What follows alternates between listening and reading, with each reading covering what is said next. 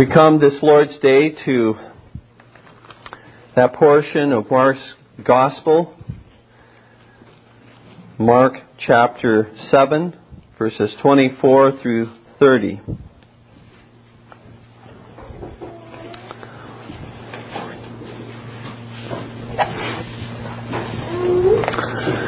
Let us be absolutely clear that we are justified by faith alone in Jesus Christ, apart from any work of righteousness that we might perform. We can add nothing to the finished work of Jesus Christ as to our justification, as to our acceptance before God. He alone is our righteousness. However, having said that, let this be added. The gift of faith which God graciously gives to all those He effectually calls unto Himself is never alone. That is, true saving faith is never unfruitful. It always brings forth the evidence of its own existence by works of love toward God and toward one's neighbor. Faith without works is dead, says James. James might just as well stated, doctrine without practice is dead orthodoxy. Dear ones, where there is true spiritual life in the soul of a man, woman, or child, there will not only be a hungering and thirsting to know and believe the truth of Christ, but also an intense desire to practice the truth of Christ in every area of life. And where, dear ones, there is no practice of the truth in the life of one who professes to be a Christian, there will be indeed the smell of death as the soul decays and rots from the corruption of unrepented and unforgiven sin. One of those accompanying works of true faith in Christ is that of perseverance. One who possesses true saving faith may stumble or fall into sin, but he will not remain in sin. With broken and contrite heart, he will flee to Christ for forgiveness. He will bemoan his sin. He will hate his sin. He will renew his covenant with Christ, and he will persevere in fighting against the devil, the world, and the flesh. You see, because he is united to Christ just as a branch is in the vine, he will be pruned. And the pruning process, dear ones, is painful at times. He will be disciplined. He will be taught and instructed throughout his Christian life as he grows in grace. But as a result of being pruned, he will bring forth more fruit to the glory of Christ. Of that we can be assured. Persevering faith is the conspicuous grace that is evidenced in our text this Lord's. A grace for which, dear ones, we must continually pray. And a grace for which we must continually be thankful when we see the evidence of perseverance in our lives. Do not overlook it. Do not count it worthless. Do not consider it to be of small account. Because when we repent sincerely before the Lord, when we are drawn into Christ, after we see we have failed Him, we have sinned against our wife or our husband, our children, our parents, one another, within this congregation, our neighbor, in any way, when we bemoan that, when we fall upon our face before Christ and seek His forgiveness and turn again unto the Lord, that is such a testimony of the work of God's grace in a person's life. Rejoice in it, dear ones. The main points from our text this Lord's Day are these. Number 1, true faith knows no geographical boundaries. Mark chapter 7, verses 24 through 26. And number 2, true faith continues to appeal to the mercy of Christ. In Mark chapter 7, verse 26 through verse 30.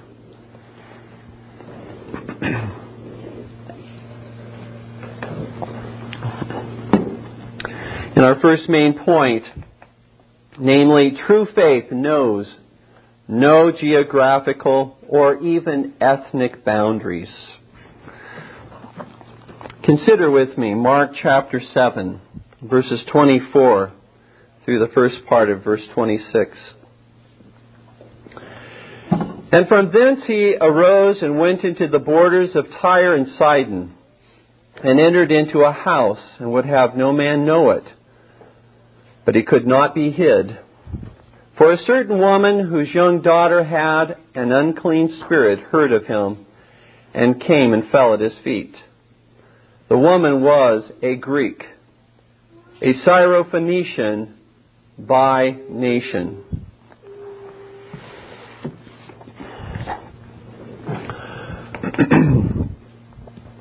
After the Lord had discoursed with the Pharisees concerning the effect that human tradition had in making void the commandments of God, in making void the worship of God, in Mark 7, verses 1 through 13, and had from there addressed the multitudes concerning the real matter of what defiles a man. Not what goes into his body, but that which comes from his heart defiles a man. Jesus said in Mark chapter 7, verses 14 through 23.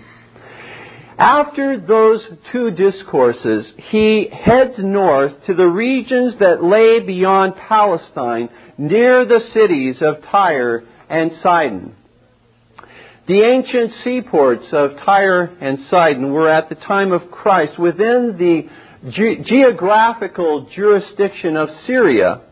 Presently, they are within the geographical jurisdiction of Lebanon.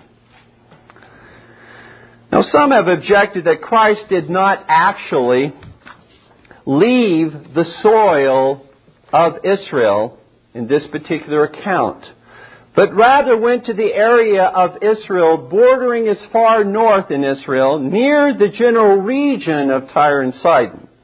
And from there, from Tyre and Sidon, came this woman unto him to be ministered to. This they maintain, those who would take this position, they maintain this to be the case because of the words of Jesus Christ in Matthew chapter 10, verses 5 through 6. There the Lord instructed the disciples as He sent them out, "Go not into the way of the Gentiles, and into any city of the Samaritans enter ye not, but go rather to the lost sheep of the house of Israel."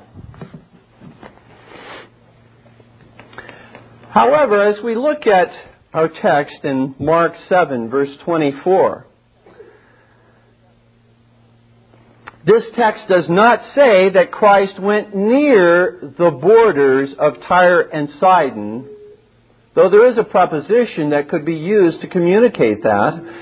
It says that Christ went into the borders of Tyre and Sidon. Furthermore, the word translated coasts in the parallel passage, if you will be jumping back and forth today between Matthew 15 and Mark chapter 7. And so you might want to just put your finger, if you're following along, in these two passages. Mark chapter 15, verse 21. there we read, "Then Jesus went thence and departed into the coasts of Tyre and Sidon."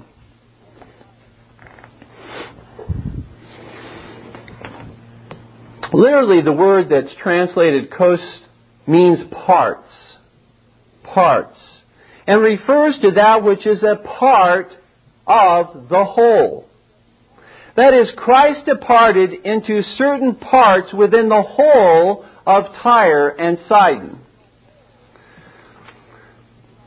Furthermore, I would submit that Christ's words in Matthew chapter 10, verses 5 through 6, which we alluded to and read earlier, did not forbid Him from leaving Israel, for they were given to the disciples in regard to their immediate missionary journey upon which He was sending them forth. And so I don't believe that there's any objection that really can be sustained from the Scripture that would in some way prevent Christ from leaving the geographical boundaries of Israel so as to enter into a Gentile land. Why did Christ depart from Israel then to this region of the Gentiles, what is now presently Lebanon? Well, first of all, from a human perspective, our text does not seem to indicate that Christ came to the region of Tyre and Sidon in order to preach and teach to the multitudes. That doesn't appear to be, from a human perspective, why He came. For it states that in Mark 7:24, He entered into a house and would have no man know it, but He could not be hid. From a human perspective, perhaps Christ departed to the region of Tyre and Sidon in order to temporarily escape the presence of the Pharisees, whose hostility toward Him was moving from simmer to boil. Or perhaps to remove Himself temporarily from the pursuit of the multitudes. You remember the multitudes had just recently wanted to force Him to become the civil king and to reign from Jerusalem. Or perhaps He retreated to this part of the country to find a place of rest where He and His disciples might replenish their physical strength.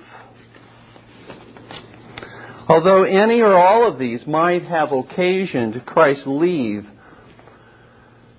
to the regions of Tyre and Sidon, I would submit, however, that there is a more significant reason for Christ retreating to this particular area. And that's secondly, from a divine perspective. From a divine perspective, Christ departed to this Gentile area in order to make clear to all that the gift of salvation was not only for the Jew who descended from the stock of Abraham, Isaac, and Jacob, but also for the Gentile who had no physical relationship to Abraham, Isaac, and Jacob. This is an encouragement to all of us who fall into that category, not being directly related to Abraham, Isaac, and Jacob by way of physical lineage. This is a preview, if you will, dear ones, of God's rich mercy in Christ being poured forth upon the Gentiles of not only Lebanon, but upon all the nations of the world in fulfillment of the Abrahamic covenant. That Abraham would indeed be the father of many nations. That he would be the father of all believers. And that in His seed, namely in Christ, all the nations of the earth would be blessed. Consider with me the description of this woman that is a central figure in this account, this Lord's Day. In verses 25 and the first part of verse 26, we'll be focusing our attention now. The first description I'd have you note is her nationality. Verse 26 says the woman was a Greek, a Syrophoenician by nation. When referring to this woman as a Greek, the Holy Spirit uses a word which came to be synonymous with one who is not a Jew. It became essentially synonymous with one who is a Gentile. For example, in Romans chapter 1, verse 16, where you see this contrast made very clear. For I am not ashamed of the gospel of Christ, for it is the power of God unto salvation to everyone that believeth, to the Jew first, and also to the Greek. The Greek there would represent, in effect, the non-Jew. Furthermore, in the next chapter in Romans, continuing on with just a couple other examples, beginning with verse 9. And in these passages, the King James Version has translated the word Greek as Gentile, interestingly enough. Tribulation and anguish upon every soul of man that doeth evil, of the Jew first, and also of the Gentile. That is, literally, of the Greek. But glory, honor, and peace to every man that worketh good, to the Jew first, and also to the Gentile, or literally, to the Greek. Notice the next verse. For there is no respect of persons with God. You see, that is the truth that he is seeking to teach. Whether with regard to God's extension of the gospel goes out to both Jew and Gentile. Or with regard to justice, justice is brought upon both Jew and Gentile. Reward is brought upon both Jew and Gentile, or Jew and Greek. Now, more specifically, her nationality is identified as a Syrophoenician, since at that time, as I have already mentioned, Tyre and Sidon were within the geographical jurisdiction of Syria. Syrophoenician.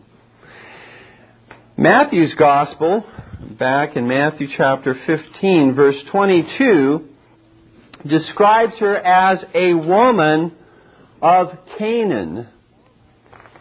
Now that probably was not a very flattering description of this woman, because what it would conjure up in the minds of Jews was that time prior to the people of God crossing the Red Sea and entering into the Promised Land, the Canaanites.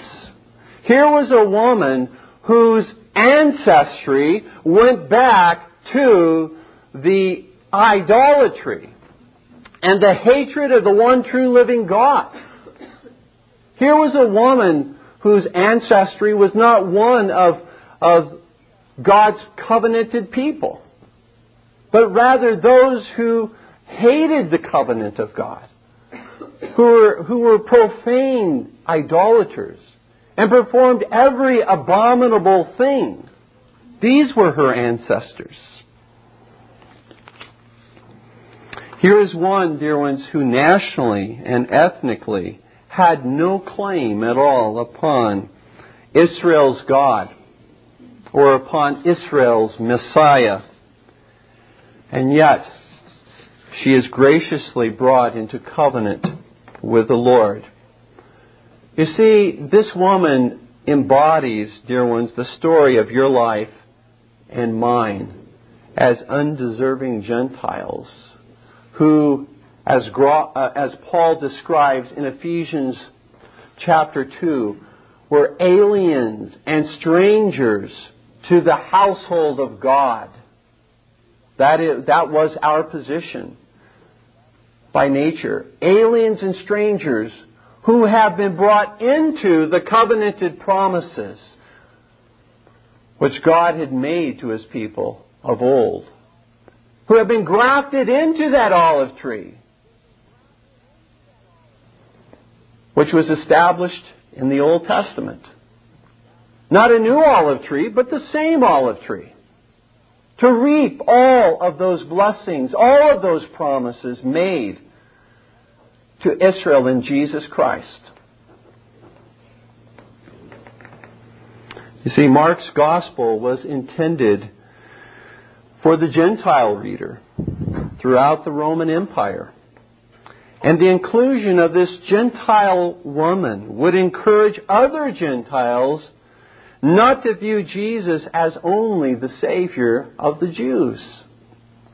It would also, no doubt, encourage women to come to Christ. Here is a heroine of the faith. Not merely do we have heroes of the faith, but here is a heroine of the faith, one of whom Christ says in Matthew chapter 15, she had great faith in Him. Great faith. One whose faith, whether male or female, we ought to emulate. This account in Mark chapter 7 and Matthew chapter 15 is reminiscent of Christ's sermon in Nazareth. If you turn to Luke chapter 4, the Lord returned to His hometown of Nazareth, and as was His custom, stood up to teach, to read the Word and teach. And because within His own hometown there was such unbelief, and unbelief not only within His hometown but in various places wherever Christ went, He saw this latent, hidden unbelief, even though people crowded around Him, perhaps more out of curiosity than anything in many cases, or to see these works and these miracles that He performed. Nevertheless, in His own hometown, people began to question, who does He think He is? We know His parents. We know His brothers and His sisters. We know His lineage. He grew up amongst us. Who does He think He is? And Jesus says in verse 24, Luke chapter 4, and He said, verily I say unto you, no prophet is accepted in his own country. Now listen to verses 25 and 26 and see if this doesn't sound vaguely familiar to what we are studying this Lord's Day. But I tell you of a truth. Many widows were in Israel in the days of Elijah, when the heaven was shut up 3 years and 6 months, when great famine was throughout all the land. But unto none of them was Elijah sent, save unto Sarepta, a city of Sidon, unto a woman that was a widow. Now, whether this woman in Mark 7 and Matthew 15 was a widow or not, we're not told. But He did minister to a woman in the same area, in the same region. And I would submit to you that He did so for the same reason that He announced to the Nazarenes when He preached unto them this particular sermon in Luke 4. Because they were doubting and disbelieving Him, He would show them the kind of faith that is required in order to embrace Him. Just as Elijah went, in order to demonstrate, he could have been sent by God's grace or mercy to any widow within Israel, but he was sent specifically out of the geographical jurisdiction of Israel to Syria. Why? To illustrate again that wonderful promise that God does pour forth His grace as well upon Gentiles as upon Jews. To show that His grace and His mercy is not limited to only the Jewish people. To make them realize that if they do not believe in Him, though being the children of the covenant, they will be cut off. They will be excommunicated. That it is ultimately not our nationality that saves. It is faith in Jesus Christ that saves. It is Jesus Christ Himself that saves. And it is our faith that applies that salvation and brings about union with Him.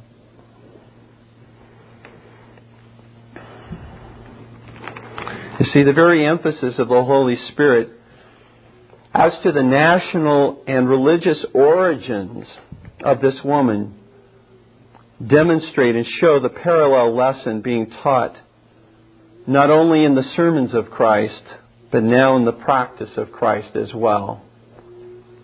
He's going beyond. As a preview, He's going beyond into the land of the Gentiles.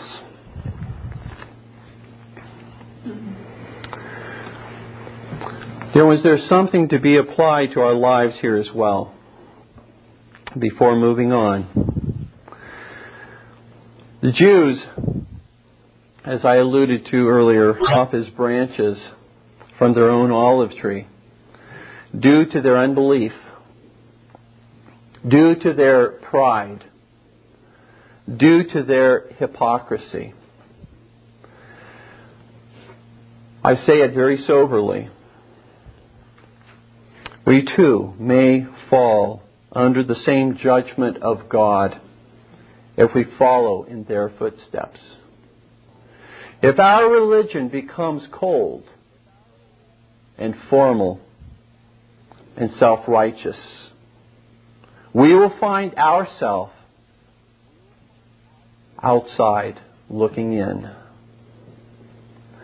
If our confession, our covenants, our outward forms of worship, or our heritage replace our fervor for the Lord Jesus Christ, we will too be cut off, like the Jews of old. Praise God for our confession of faith, for our covenants, for our outward forms of worship, for our heritage. They are all means by which we are sanctified. God uses them as an aid in our life to help our faith. But when that replaces the Lord Jesus Christ, when that becomes that for which we work and serve, we will be cut off as the Jews of old.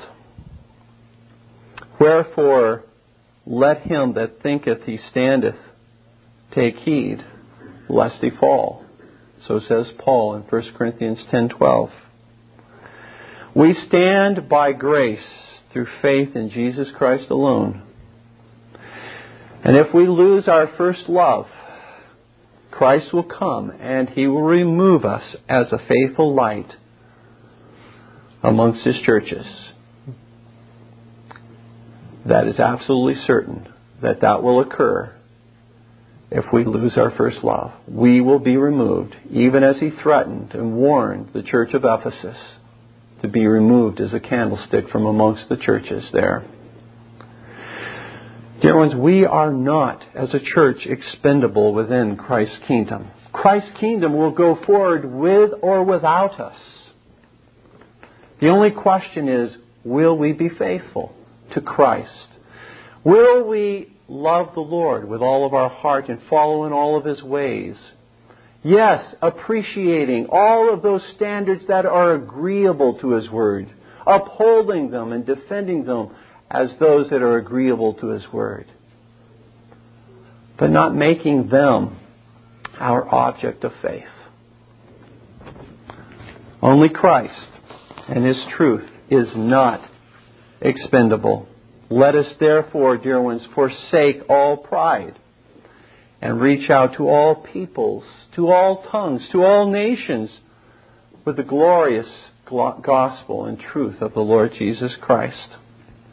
Let us not be like the Jews at the time of Christ. The second descriptive item about this woman that is given to us is this. She had heard of Christ and His power to heal the sick, to save the lost, and to set the captive free. In Mark chapter 7, verse 25, it says, "For a certain woman whose young daughter had an unclean spirit heard of Him and came and fell at His feet."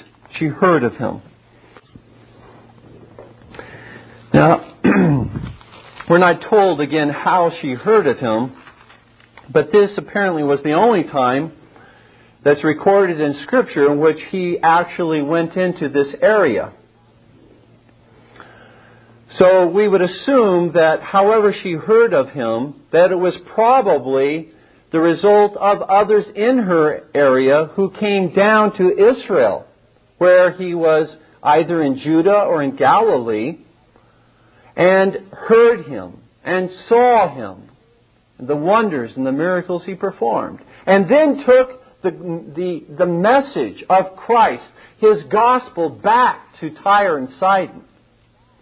And by that means, dear ones, Christianity was introduced to what is presently now Lebanon, through these faithful witnesses who carried the message back into that area.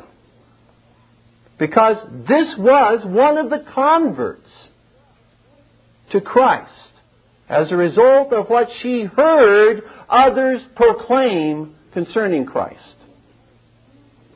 In Mark chapter 3, verses 7 and 8, we find these words. "But Jesus withdrew Himself with His disciples to the sea, and a great multitude from Galilee followed Him, and from Judea, and from Jerusalem, and from Idumea, and from beyond Jordan. And they about Tyre and Sidon, a great multitude, when they had heard what great things He did, came unto Him." And these, no doubt, were the ones who carried the truth that this woman heard. And having heard from others the gospel of Jesus Christ, she had come to embrace Christ. She had come to cling to Christ. Not only as the Messiah of the Jews, but the Messiah, the promised one, the Christ, the anointed one of all who would embrace Him through faith. For she calls out to Him in Matthew 15:22. She says, "Have mercy on me, O Lord, Thou Son of David." Thou Son of David. She understood here is the promised Messiah from the Old Testament Scriptures. With that conviction firmly settled in her mind, she seeks out the Lord Jesus for the sake of her demonized daughter. How He came to be found by her, we do not know. And whether there were others who first noticed Christ being in the area, recognized Him, and a group formed around Him, we don't know how she learned that He was in this area.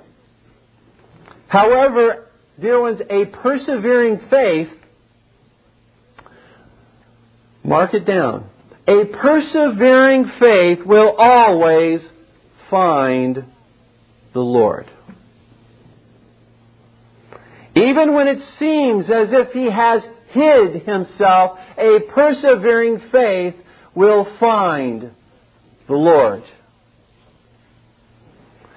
A persevering faith will not give up until the Lord in all of His power, in all of His righteousness and mercy is found. Ultimately, dear ones, there are no obstacles that can keep a persevering faith from the mercy and the power of Christ. Second main point is this. True faith continues to appeal to the mercy of Christ. In Mark chapter 7, verse 26 through 30. The woman was a Greek, a Syrophoenician by nation, and she besought him that he would cast forth the devil out of her daughter. But Jesus said unto her, Let the children first be filled. For it is not meet to take the children's bread and to cast it unto the dogs. And she answered and said unto him, Yes, Lord. Yet the dogs under the table eat of the children's crumbs. And he said unto her, For this saying, Go thy way. The devil is gone out of thy daughter. And when she was come to her house, she found the devil gone out, and her daughter laid upon the bed.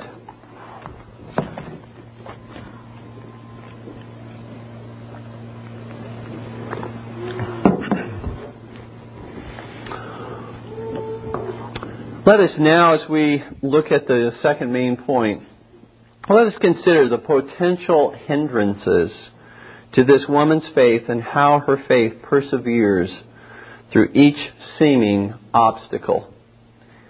In order to get the whole picture, let us merge Mark chapter 7, the account found there, and Matthew chapter 15. Let us try to merge these two accounts so as to get the most full picture.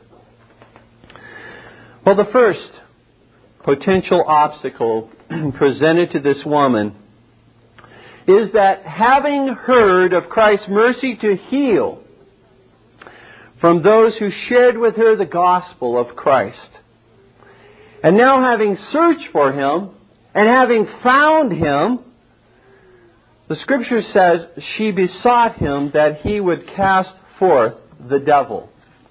Literally, the demon out of her daughter. Mark 7:26. Now, quite literally, this text says she was continually or repeatedly asking Him that He would cast forth the devil or the demon out of her daughter. The emphasis is on continuous, repeated acts in past time. But according to Matthew 15, verse 23, though she was repeatedly asking Him to cast the demon out of her daughter, Matthew 15:23 says, He answered her not a word. He acted as though He did not even hear her. You see, dear ones, here her faith is first tried. Here's the first obstacle. Can you imagine yourself in her position? You know that the Lord has miraculously healed multitudes from the reports of others who have shared these reports as eyewitnesses with you. You have come to believe that this is the Messiah, the Savior, who saves those from their sins, who place their faith and trust in Him. You have searched for Him out of desperation for the very life of your daughter. And having found Him, you repeatedly plead with Him to have mercy upon you for the sake of your demonized daughter. And He seems to ignore you. It's like you're talking to a wall. There's no response. Is that a roadblock or deterrent, however, to persevering faith? No way. Not at all. At most, it's simply a challenge. Well, if He didn't hear me the first time, I'll ask Him a second time. And if He didn't hear me the second time, or He didn't respond as a result of the second time, I'll ask Him a third. And if He didn't respond the third time, I'll ask a fourth time. persevering faith. Because she knew what she was asking for in seeking mercy from Christ was not out of accord with His will. We can appeal to Christ for mercy at all times. That's what she said. Have mercy upon me, Lord, thou Son of David.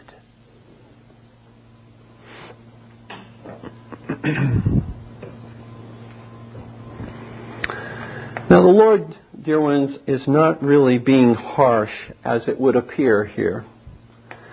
He is simply testing the quality of her faith, both for her good and her well-being, as well as for our good and our well-being. Because as we now have an opportunity to see what the Lord was doing in hindsight with this woman, we have a way to be able to encourage us to persevere in the faith. To persevere by continuing to beseech the Lord for His mercy regarding various matters in our life or in the lives of our children. To beseech His mercy on behalf of others. To continue to plead with Him. To pour out our hearts before Him. And not to give up.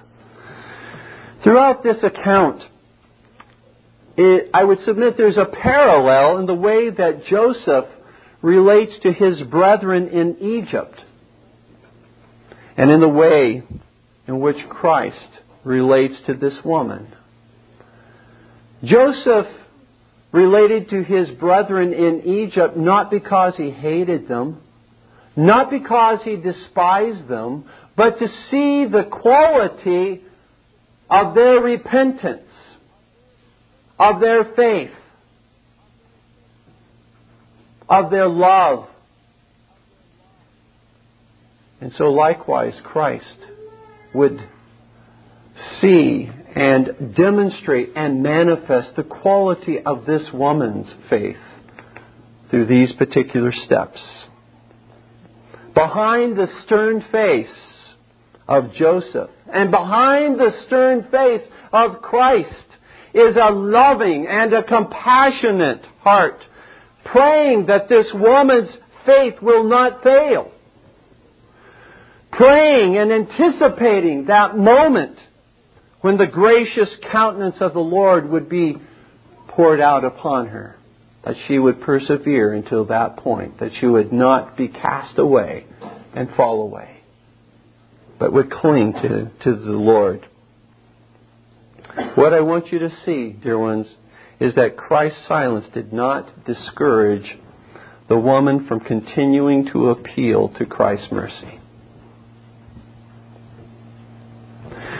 The second potential obstacle or hindrance that confronted this dear woman is found in Matthew chapter 15, verse 23. And there we read, But he answered her not a word, and his disciples came and besought him, saying, Send her away, for she crieth after us.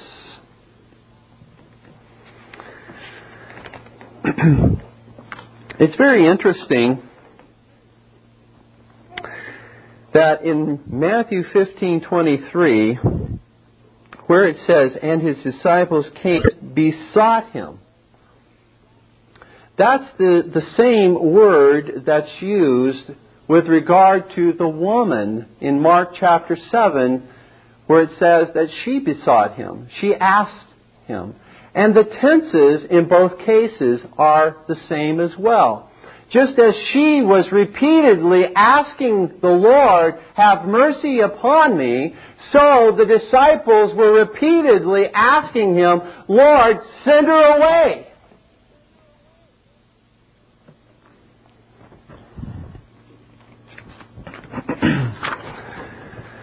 What a scene, if you can imagine this. This woman continues to say, Lord, have mercy upon me. And they, as if this is an antiphonal response, they respond, Lord, send her away. Lord, have mercy upon me. Lord, send her away. And we don't know how often this or how much this was going on. But it says this was repeatedly, the tense that's used there was repeatedly going on. Now, the woman in faith continues to beseech the Lord, and the disciples, from an uncompassionate heart, it would appear, continue to plead for the Lord to send her away because she's making a spectacle of herself. Now, what would possibly be going through your mind at this point, again, if you were this woman? Who's the Lord going to hear? I mean, I'm not saying that she dwelt on this, but that would at least be a temptation. Who is the Lord going to hear? Me or His 12 apostles? His commissioned officers. They want me to be sent away. Well, was that a deterrent? Was that a deterrent to her faith and her perseverance? Not in the least. She continued to say, Lord, have mercy upon me for the sake of my daughter.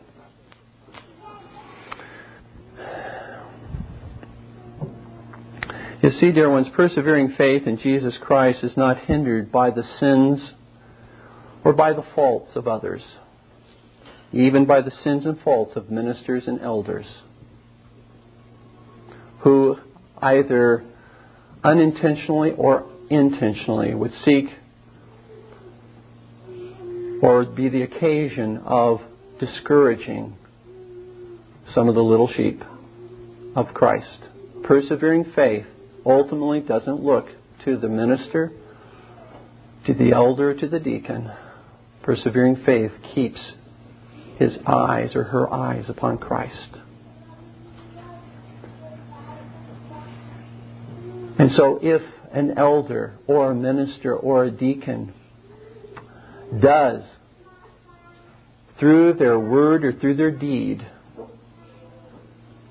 become the occasion of a potential stumbling block to one of these little ones, persevering faith looks beyond and says, I will not fall due to that person's particular sin or error. I will look to Christ and I will persevere. I will continue on. You see, we can always blame our sin or our failure upon others. We can always find a scapegoat for why we have failed in our Christian life.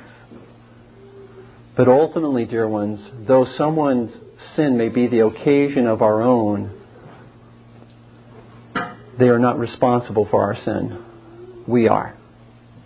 And if we take our eyes off of Christ, as Peter took his eyes off of Christ while walking upon the sea and focus upon the waves, the guilt is ours.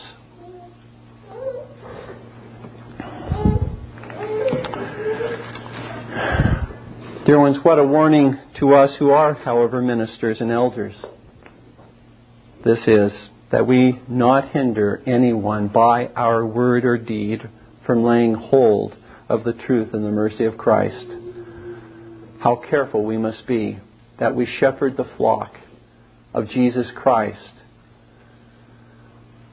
in truth and in love, in mercy and in justice. That justice and mercy, as they kissed in the life of Christ, that they kiss in the life of every minister and every elder. That they are not separated but bound together. And how that should be true, men in your home, as husbands and as fathers, that mercy and justice kiss and embrace one another and do not consider one another foes and enemies, but in fact, dear friends and lovers. If that is the case, we will find, I think, little occasion for offending others, if that is indeed what is occurring in our church and in our homes. The third potential obstacle comes when the Lord finally breaks His silence. In Matthew 15:24, and He says, I am not sent but unto the lost sheep of the house of Israel. Now what the Lord is here saying is this: I have been sent first to invite the Jews, as it were, to the wedding feast. I have not come first to minister in all the heathen nations. There is an order to my ministry. The covenant people of God are called first. But because He does not in this particular passage, now He uses that word and He gives the sense of what I've just said in Mark chapter 7, verse 27, where He says, let the children first be filled. So the emphasis, I think, can be inferred that that's what He was saying when He says to this woman that He has been sent only to the lost sheep of the house of Israel. But again, it could leave the distinct impression with this woman that she was excluded from the mercy of Christ, at least for the present time. If she was she was inclined to interpret and put the worst construction upon what Christ said, she certainly could have walked away saying, I'm outside the veil of Christ's mercy. But she didn't, because persevering faith doesn't put the worst construction upon what Christ says upon the truth. She looks beyond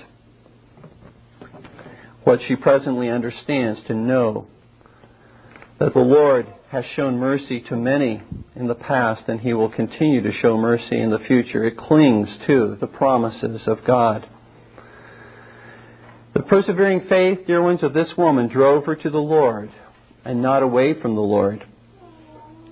For the Scripture says in Matthew 15, verse 25, that she came and worshipped Him, saying, Lord, help me. How many at that point would have fled away from Christ? I've come for the lost sheep of the house of Israel. That's who I've come to minister to.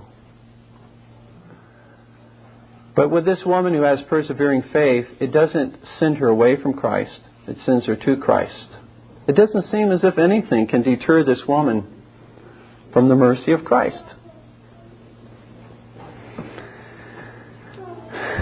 And I would, by way of application, dear ones, remind you that there are many things in the Christian life that are hard to swallow. There are many truths which we are to embrace, which are very, very difficult, that have at times various types of consequences with regard to friends and family members, because we would be faithful to the Word of Christ. It calls us, the truth of Christ calls us to do things that we find very, very uncomfortable at times. Such as picking up our cross, denying ourselves, and following Him wherever He leads. Such as not having familiar fellowship with professing Christians who obstinately walk contrary to the commandments of God. And such as loving Christ more than we love any other person or thing upon the face of this earth. However, persevering faith does not flee from following Christ when the truth is hard to swallow. It falls at the feet of Christ in loving and humble submission to His authority, and pleads for more and more grace to be faithful, to follow Him more closely. The fourth and final potential obstacle is found in Mark chapter 7, verse 27. But Jesus said unto her, Let the children first be filled, for it is not meet to take the children's bread and to cast it unto the dogs. The fourth potential obstacle is that she is likened to a filthy dog. The Gentiles, dear ones, were often likened to filthy dogs or to unclean swine by the Jews. Jesus here acknowledges that the children, that is Israel, are first entitled to eat to their fill of the blessings of God's salvation. That the order of salvation that God Himself has established is the Jew first, and then the Gentile. Thus it is not fitting to take the spiritual feast which God prepared for Israel, the children, and to give that feast unto the Gentiles, the Gentile dogs. Here the Lord confronts this woman with her own unworthiness to receive of any blessings from Him. There is a very real sense, dear ones, that we must be smitten with this same truth in our own lives before we can ever enjoy the blessings of salvation. We must be smitten with the truth that we are filthy, unclean dogs before God. Like Mephibosheth of old, who was one of the sons of Jonathan. And David had taken an oath with Jonathan to preserve and to care for any of his children or descendants should Jonathan be slain. And when Saul and when Jonathan were indeed slain, Mephibosheth, being a lame person, having become lame from youth when he was hurried off the time the Philistines attacked Saul's encampment, and having been dropped, Mephibosheth was brought to David. And David invited him from that time forward to sit around his table. To sit around his table and to eat with the king. To partake of the feast of the king. And Mephibosheth's response was, But my Lord, I am an unclean dog. I am like a dead dog before thee. I deserve thy wrath, thy judgment. I am the grandson of Saul, thine enemy. But for the sake of the covenant made between David and his beloved Jonathan, for the sake of that covenant, David poured forth his blessings upon one who was like a dead dog. And so Jesus Christ, if we would enjoy any of the blessings which the Lord offers to us, we must become like a dead dog, like an unclean dog before Him. And so this woman is confronted with this particular issue as well. Her response is given in Mark chapter 7, verse 28. And she says,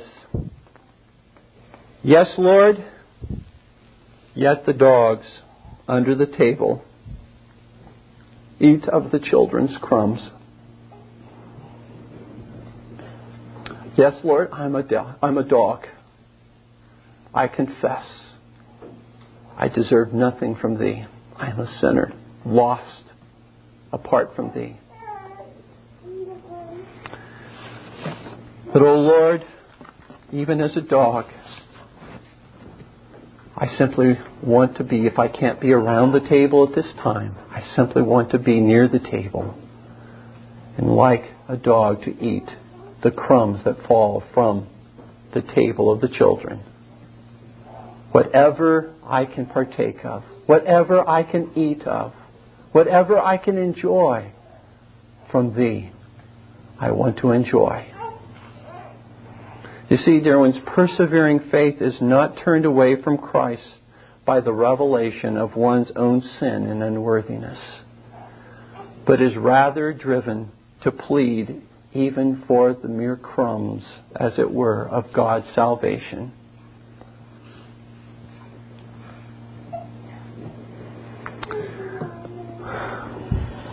How this would take care of, dear ones, so much of the rivalry that goes on within the church. So much of the boasting. So much of our pride and arrogance. That we are dogs, Gentiles, who have been brought near to the table to partake of the blessings of salvation. Well, this persevering faith of this woman is rewarded by the Lord with the mercy which she sought from Him. Her daughter is healed, and yet from a distance. He didn't have to go and lay His hands upon her. She had the faith, the mother had the faith to believe that if He simply spoke the word, He was able to heal her. The seeming harshness of the Lord turns to a compassionate smile as He pronounces her daughter healed.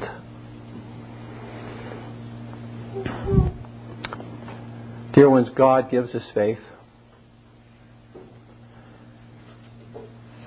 He gives us the grace to exercise faith, and then He rewards us for our faith. What an amazing God we have. How undeserving we are of His mercy and His grace. In conclusion, I would have you note the truth that Christ hears the prayers of faithful parents who cry out to Him on behalf of their children. Compare Eli with this woman. Eli, who we read of even this Lord's Day, appealed to his sons but did not restrain them. We don't know of any prayers which Eli offered on behalf of his sons. But we certainly know of the prayer which was offered by this mother on behalf of her daughter. Effectual, fervent prayer of a righteous man, a righteous father, a righteous mother availeth much. Cry out to the Lord, dear ones, on behalf of your children, that God's mercy would be poured out upon them, that they would be released, loosed from the hold of Satan in their lives, that they would enjoy the fruits of salvation, that they would walk and live in light of the promises that are made to them in their baptism, that those promises made would come to be received and realized through faith in Jesus Christ in their lives. Your prayers are not in vain, dear ones. Your faith is not in vain in the Lord. Continue to have a persevering faith, no matter how far our children may depart from the ways of God.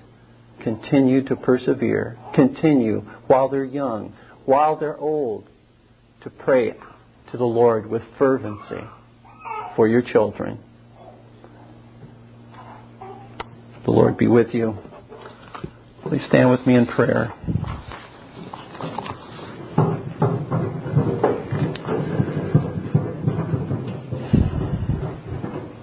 Our Heavenly Father, we thank Thee for the account of this woman, this Lord's Day, that we have read of in Thy Word.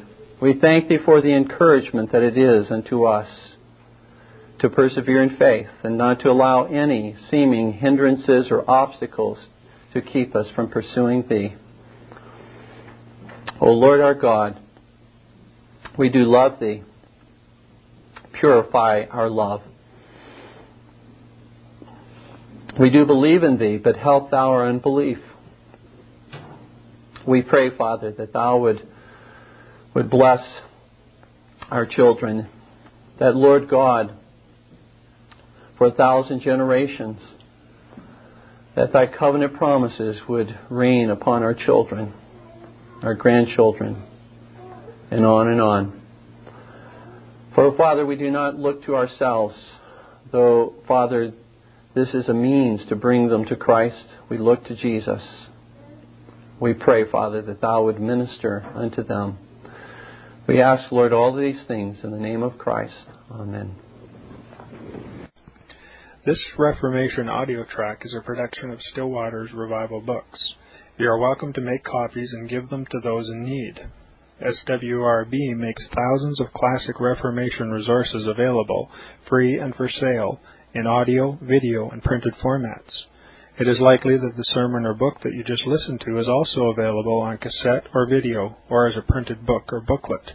Our many free resources, as well as our complete mail-order catalog, containing thousands of classic and contemporary Puritan and Reformed books, tapes, and videos at great discounts, is on the web at www.swrb.com. We can also be reached by email at swrb@swrb.com, by phone at 780-450-3730, by fax at 780-468-1096, or by mail at 4710-37A Avenue, Edmonton, that's Edmonton, Alberta, abbreviated capital A, capital B, Canada, T6L3T5. You may also request a free printed catalog.